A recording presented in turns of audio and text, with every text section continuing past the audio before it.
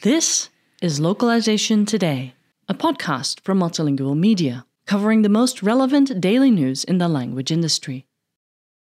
A new translation and transliteration tool with a particular emphasis on Southeast Asian languages allows users to easily write in non-Latin scripts without the use of a different keyboard or settings.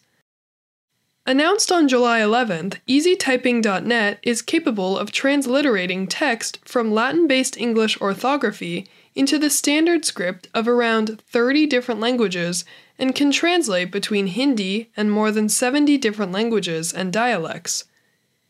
In addition to the transliteration feature, users can access a spell check feature for the target language to ensure accuracy. The new tool makes it easy for users to type in any language, with support for over 60 different languages.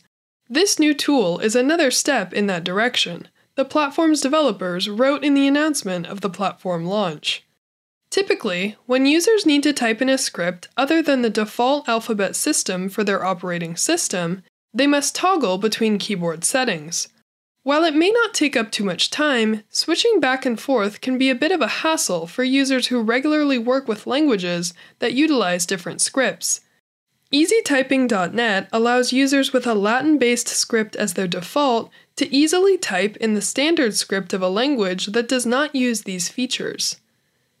The prevalence of English in the digital spaces has also allowed Latin lettering to creep into languages not typically written in the Latin script.